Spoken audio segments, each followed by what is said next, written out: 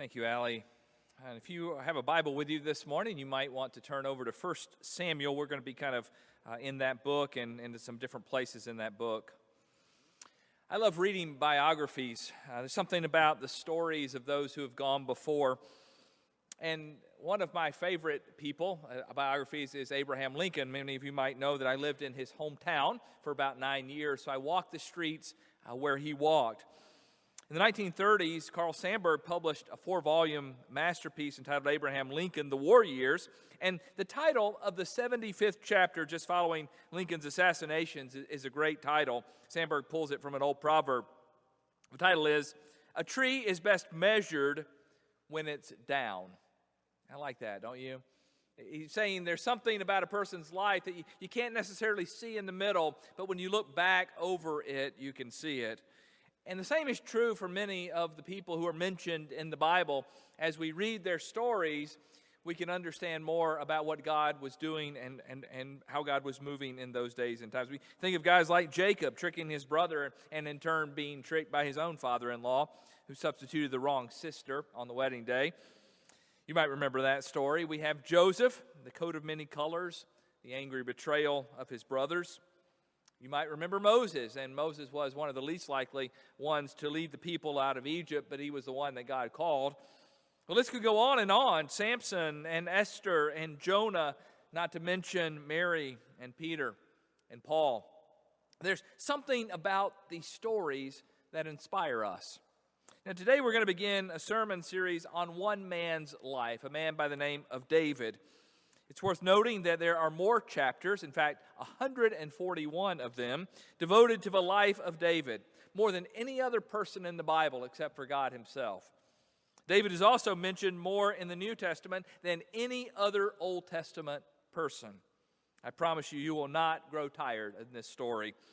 This morning we're going to introduce David's life and talk about him, but we're going to be in this story for many, many weeks to come. Kind of an overview of David. David is a man of contrast. He's certainly committed to God, yet we find him guilty of some of the most grievous sins. His life is full of frustration. In the beginning, he lives in the shadow of his brothers, and in time lives in the shadow of Saul. David's a great warrior, and yet we find him falling in a sin in a particular night with Bathsheba, a time that will produce tremendous consequences for him. David fathers one of Israel's greatest kings, Solomon, and at the same time, he fathers Absalom, who rebels against him. See, David's life is a roller coaster, highs and lows. It's anything but boring, I promise you. We're going to be reading selected passages from 1 Samuel, and as we dive into David's story, it's appropriate for us to kind of know the story before David comes onto the scene. In fact, if we're going to understand David, we've got to understand what's going on here in 1 Samuel. 1 Samuel begins with the story of Hannah and then moves on to young Samuel being called by God as a prophet.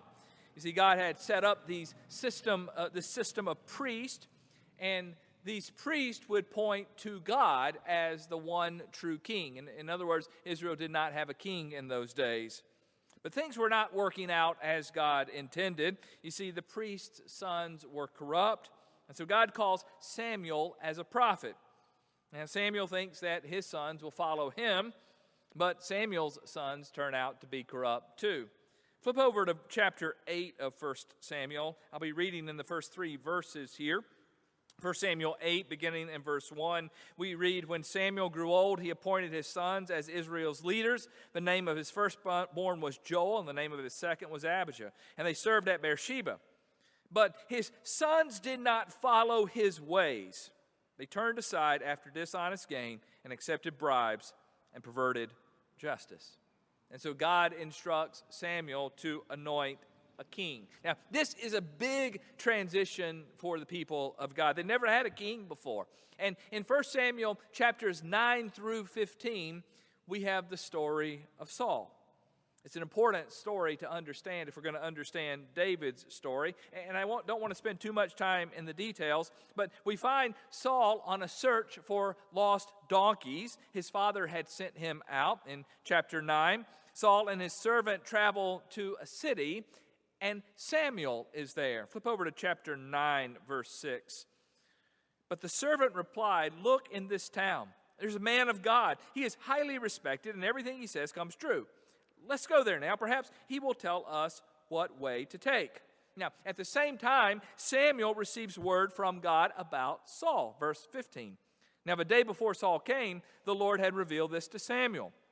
"About this time tomorrow, I'll send you a man from the land of Benjamin. Anoint him ruler over my people Israel. He will deliver them from the hand of the Philistines. I have looked on my people, for their cry has reached me." And so there's a series of events here. Samuel summons the people together, and he tells them that Saul is going to be their king. Now, flip over to chapter 15. This is the very end of this section here. 1 Samuel 15 provides a backstory that we need to know if we're going to understand David's story. God sends Saul into battle with a people called the Amalekites. He gives them specific instructions in verse 3. "Now go, attack the Amalekites and totally destroy all that belongs to them. Do not spare them. Put to death men and women, children and infants, cattle and sheep, camels and donkeys." Now, there's all sorts of questions about this command. I mean, it seems a little barbaric in our culture, doesn't it? Especially the part about children and infants. But we have to understand that this is the culture of the ancient Middle East, and this was considered necessary as a transition in culture. And while it's hard for us to swallow, we need to know that it's God's instruction in this case. So Saul goes and he attacks. He's victorious. And look at what he does in verse 9, 1 Samuel 15:9. "But Saul and the army spared Agag, and the best of the sheep and the cattle, the fat calves and the lambs, everything that was good. These they were unwilling to destroy completely, but everything that was despised and weak they totally destroy."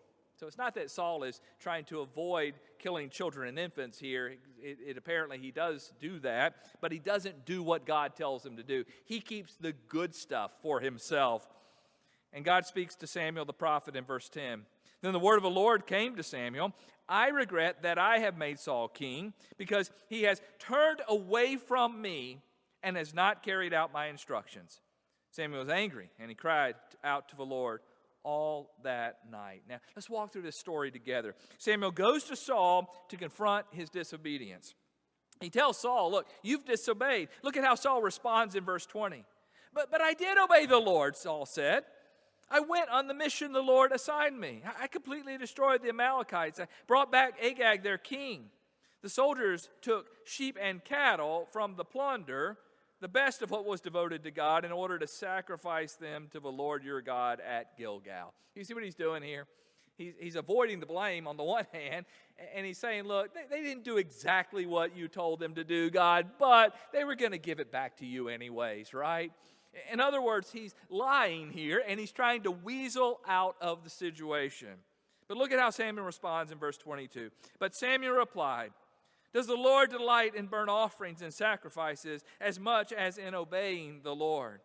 To obey is better than sacrifice, and to heed is better than the fat of rams. For rebellion is like the sin of divination, and arrogance like the evil of idolatry. And because you have rejected the word of the Lord, he has rejected you as king." So Saul is rejected as king. He was not obedient. And even though he was rejected by God, he remains on the throne. And so in essence here we have two worlds. We have a political world where Saul is still king, and we have a spiritual world where Saul has been rejected as king. And it is in this context that David enters the story. You see, we have to understand this if we want to understand the first part of David's story. One scholar describes this period of time in one phrase. He says, the people were on a long drift from God. The people were on a long drift from God. All the way back to the priest Eli. Eli thought his sons would carry on his work, but they were corrupt. And God moved on to Samuel. Samuel thought his sons would carry on the work. But as we read earlier, they too were corrupt. And so God moves on to Saul as king. And we think that Saul is the one, and while God does give him a shot, he fails. And God then moves on to David. You see, this is the tension in the story. David is coming onto the scene, and David is not the one that the people think should be king. And as often is the case, we don't always see as God sees. You know, that would be the case with Jesus too. God does not always work the way that we think he should work. Jesus shows up on the scene and people fail to recognize him. They're looking for someone to come in power, not humility. They're looking for someone to be born in a palace, not a stable. They're looking for someone who would overthrow the powers of the world, not die on a cross. And in the same way, when David comes on the scene, people don't recognize him. They're looking for someone strong and powerful, and yet we find a boy watching sheep. This dynamic reminds me of what Paul wrote to the church at Corinth. Allie read it earlier. Paul wrote in 1 Corinthians chapter 1, verse 26, "Brothers and sisters, think of what you were when you were called. Not many of you were wise by human standards. Not many of you were influential. Not many of you were of noble birth. But God chose the foolish things of the world to shame the wise. God chose the weak things of the world to shame the strong. God chose the lowly things of this world, the despised things, and the things that are not, to nullify the things that are, so that no one may boast before him." You see, David, as he comes onto the scene, is not a king by human standards, but God sees what we cannot see. God knows David's heart, and he's the perfect man for the job. You know, sometimes introduction sermons like this can be tedious. I want to give you background so that you can have the tools that you need to understand the rest of the story. And sometimes these sermons fall short on application. But this morning, I want to spend the last part of this sermon highlighting a few characteristics of David that should challenge us. And I'm going to propose that David was the man. He was the man because he had a heart that was in the right place. And I'm going to propose that God chose David because he was the right kind of person. Now, he's anything but perfect. You're going to find that out as we go through the story together. His life is full of ups and downs. But at the same time, he's described as a man after God's own heart. I mean, what does that mean? And if David is described as a man after God's own heart, should we not also want to be a people after God's own heart? You know, when I think of someone after God's heart, I think of someone who is in tune with God. I think of someone who is constantly listening, constantly discerning the direction of God. I think of someone who's burdened by the things that burden God. In 2 Chronicles chapter 16, we read, "For the eyes of the Lord range throughout the earth to strengthen those whose hearts are fully committed to him." You know, that describes David. Does it describe you and me? What does God want from us? He wants our hearts. He wants our hearts to be fully in line with his heart.